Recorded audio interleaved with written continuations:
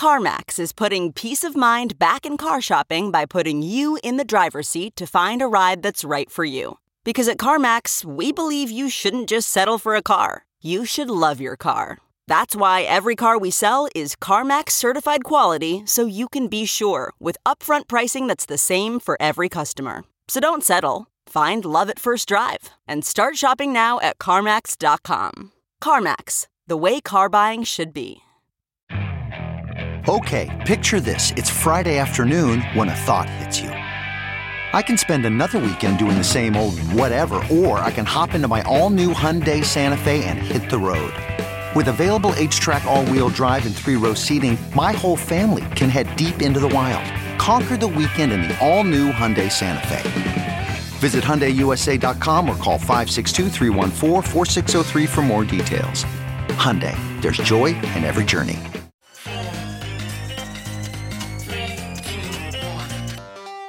Welcome back to The Breakdown with me, NLW. It's a daily podcast on macro, Bitcoin, and the big picture power shifts remaking our world. The Breakdown is sponsored by Nexo.io, Circle, and FTX, and produced and distributed by CoinDesk. What's going on, guys? It is Sunday, October 30th, and that means it's time for Long Read Sunday. Before we get into that, if you are enjoying The Breakdown, please go subscribe to it, give it a rating, give it a review, or if you want to dive deeper into the conversation, come join us on the Breakers Discord. You can find a link in the show notes or go to bit.ly/breakdownpod. Also a disclosure, as always, in addition to them being a sponsor of the show, I also work with FTX. All right, folks. Well, this past week was trading week on CoinDesk, and so I thought for LRS it would be fun to do a few of the pieces that relate to that theme. Where we're going to start is with a piece from Noel Acheson, who is a former head of research at CoinDesk as well as Galaxy Digital, and who wrote on October 14th a piece called Bitcoin is macro, but not quote-unquote correlated in the way you think. Quote, Bitcoin is correlated. I often hear that thrown out in conversations as a dismissive way of saying that it isn't really an alternative asset at all, and that all this mumbo-jumbo about it being external to the broader economy is just hopium. But very few who say this have actually dug into the data or thought about the reasoning behind that claim, which is understandable. Why mess with convenient narratives? I confess that even I used to think that the surge in the correlation between Bitcoin and the S&P 500 was because the institutional investors marched into the market in the second half of last year. Now I'm not so sure. The institutions did indeed march in, and Bitcoin has to a large extent become a macro asset. But I don't think that's driving the correlation data.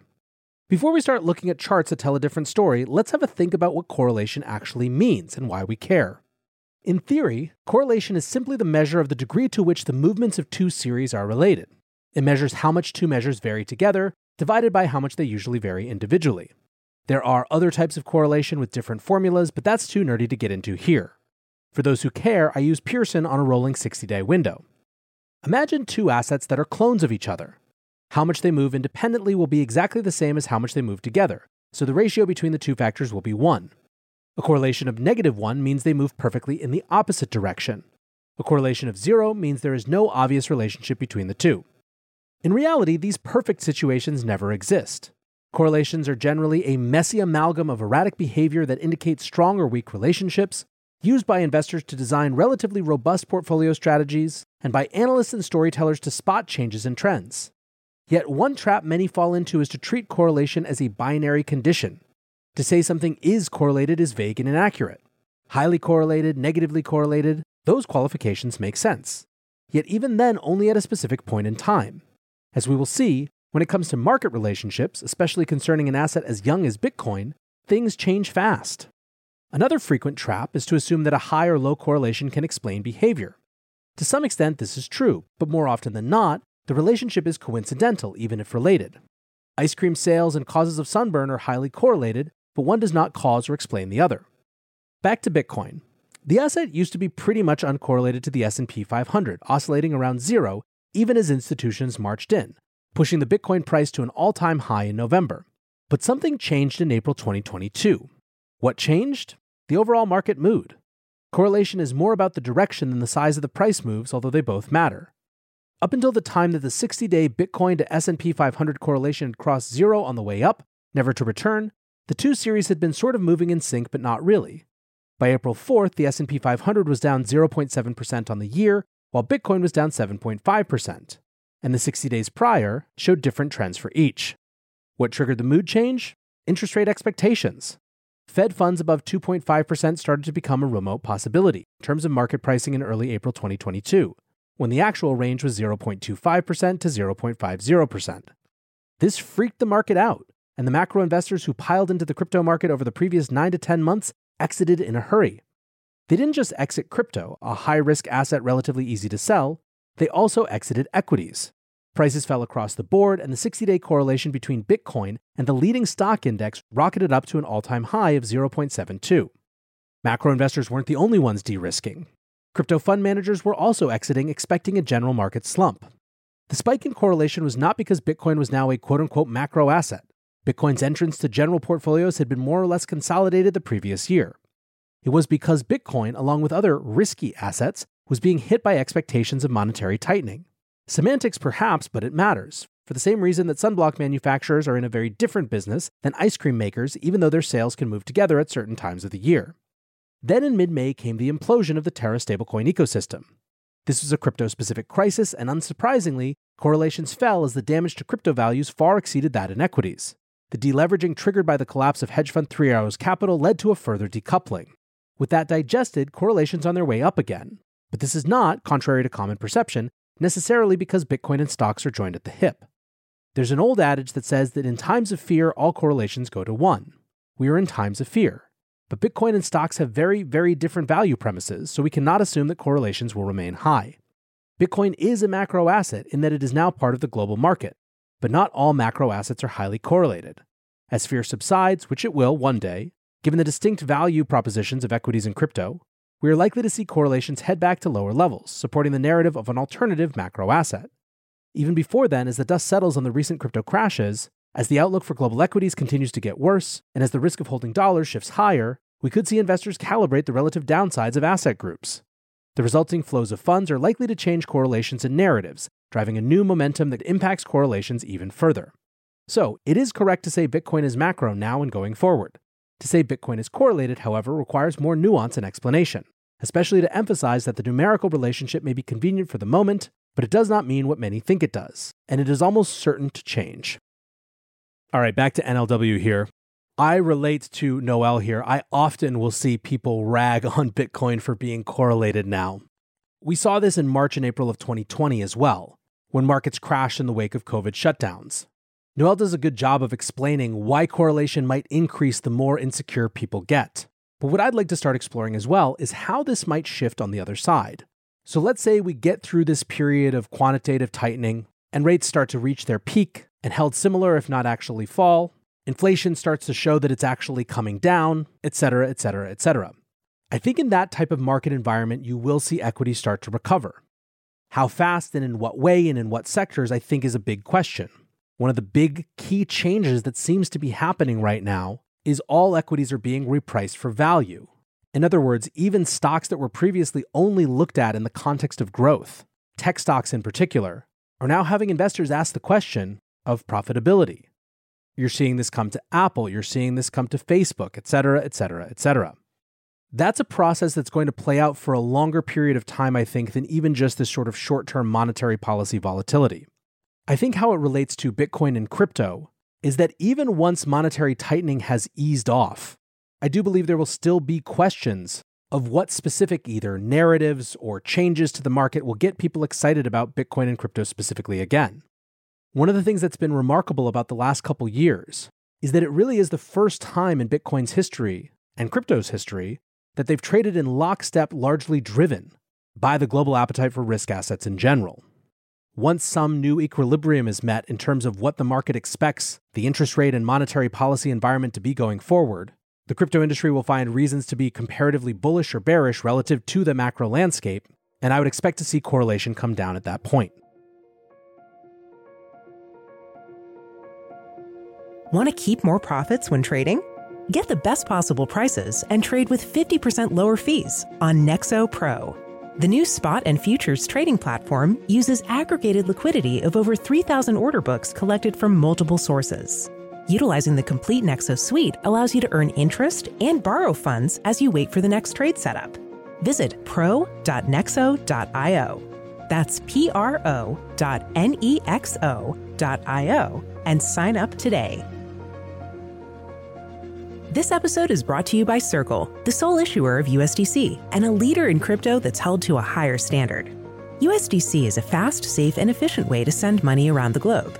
USDC is always redeemable one-to-one for US dollars and has over $45 billion in circulation as of October 13th, 2022. Plus, Circle posts weekly reserve reports and monthly attestations of reserve capital, letting users know that USDC is safe, transparent, and compliant with regulations. Just go to circle.com/transparency to see why USDC is a trusted stablecoin. The Breakdown is sponsored by FTX US. FTX US is the safe, regulated way to buy and sell Bitcoin and other digital assets, with up to 85% lower fees than competitors. There are no fixed minimum fees, no ACH transaction fees, and no withdrawal fees. One of the largest exchanges in the US, FTX US is also the only leading exchange that supports both Ethereum and Solana NFTs. When you trade NFTs on FTX, you pay no gas fees. Download the FTX app today and use referral code BREAKDOWN to support the show.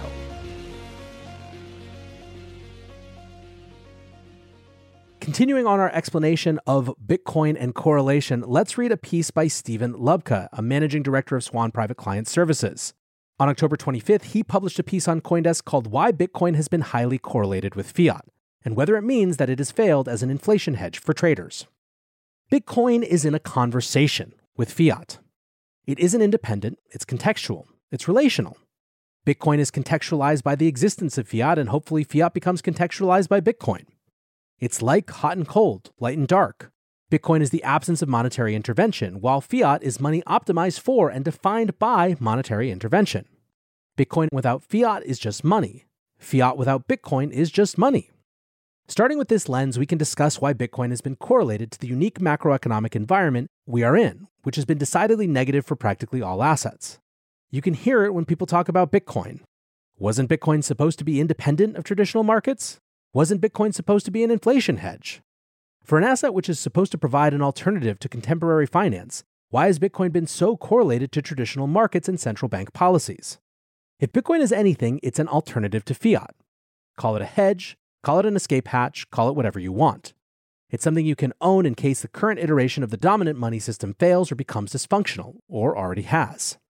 Thinking deeply about this, one should realize this implies a relationship between Bitcoin and the current system. When the current system is engaged in reckless expansionary policies, in the debasement of the numeraire, Bitcoin should become more valuable relative to whatever abused fiat currency you are measuring it against and measuring it with. So what happens when the inverse occurs? What happens when the hegemon contracts the money supply, when they tighten the monetary policy? What happens when liquidity disappears? What happens when growth inverts? If Bitcoin appreciates in value relative to fiats when monetary expansion takes place, it follows that it could decline in value when the fiat system tightens and contracts. That's precisely what has happened.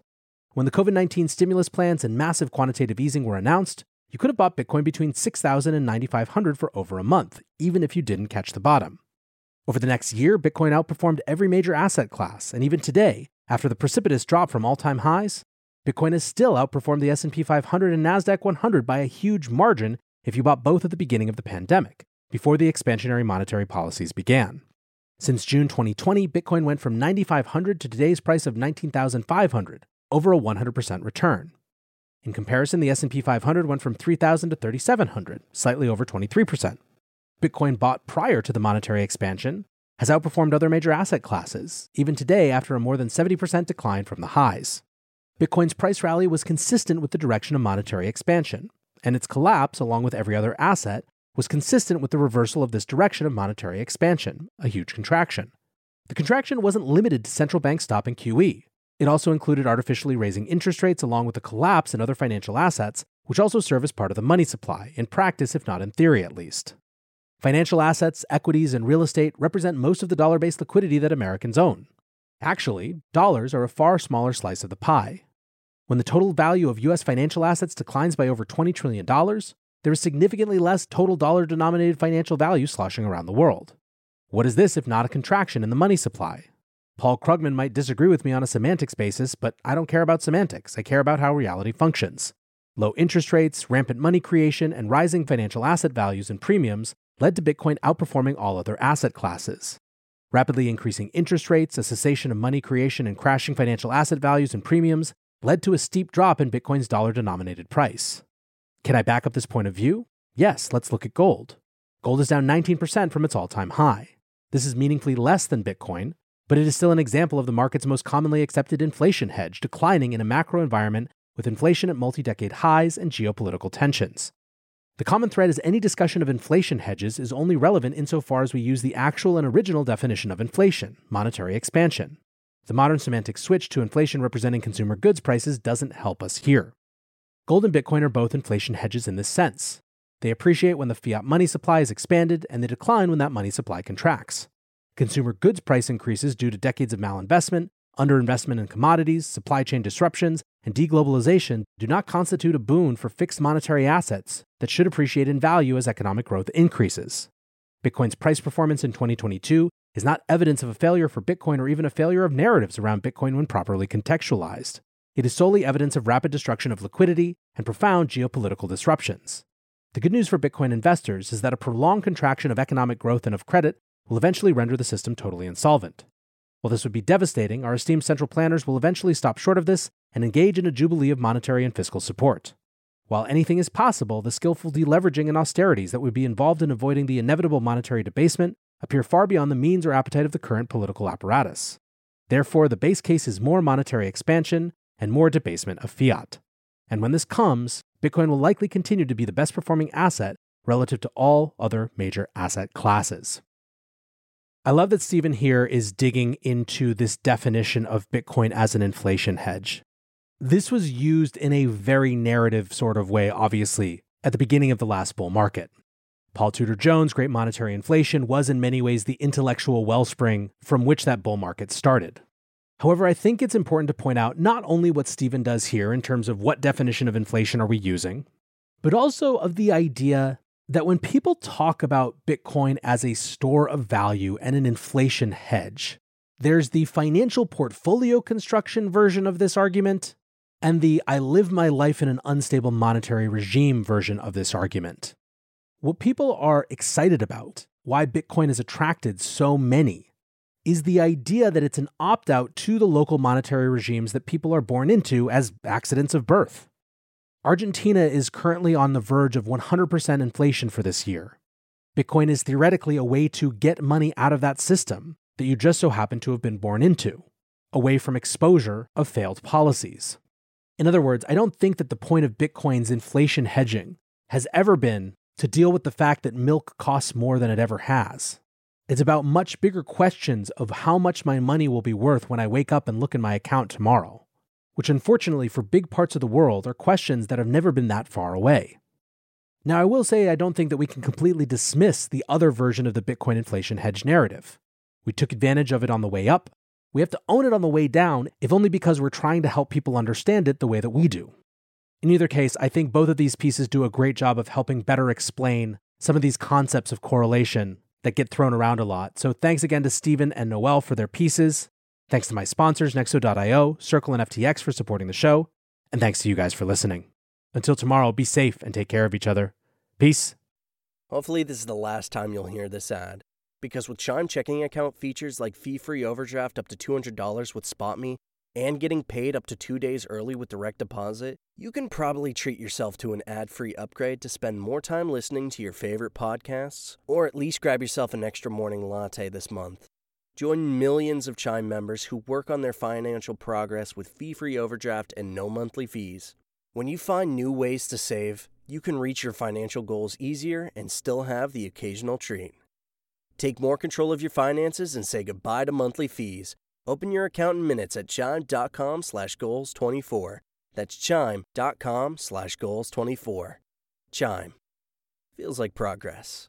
Banking services and debit card provided by Bancorp Bank N.A. or Stride Bank N.A. Members FDIC. SpotMe eligibility requirements and overdraft limits apply. Terms and conditions apply. Go to chime.com/disclosures for details.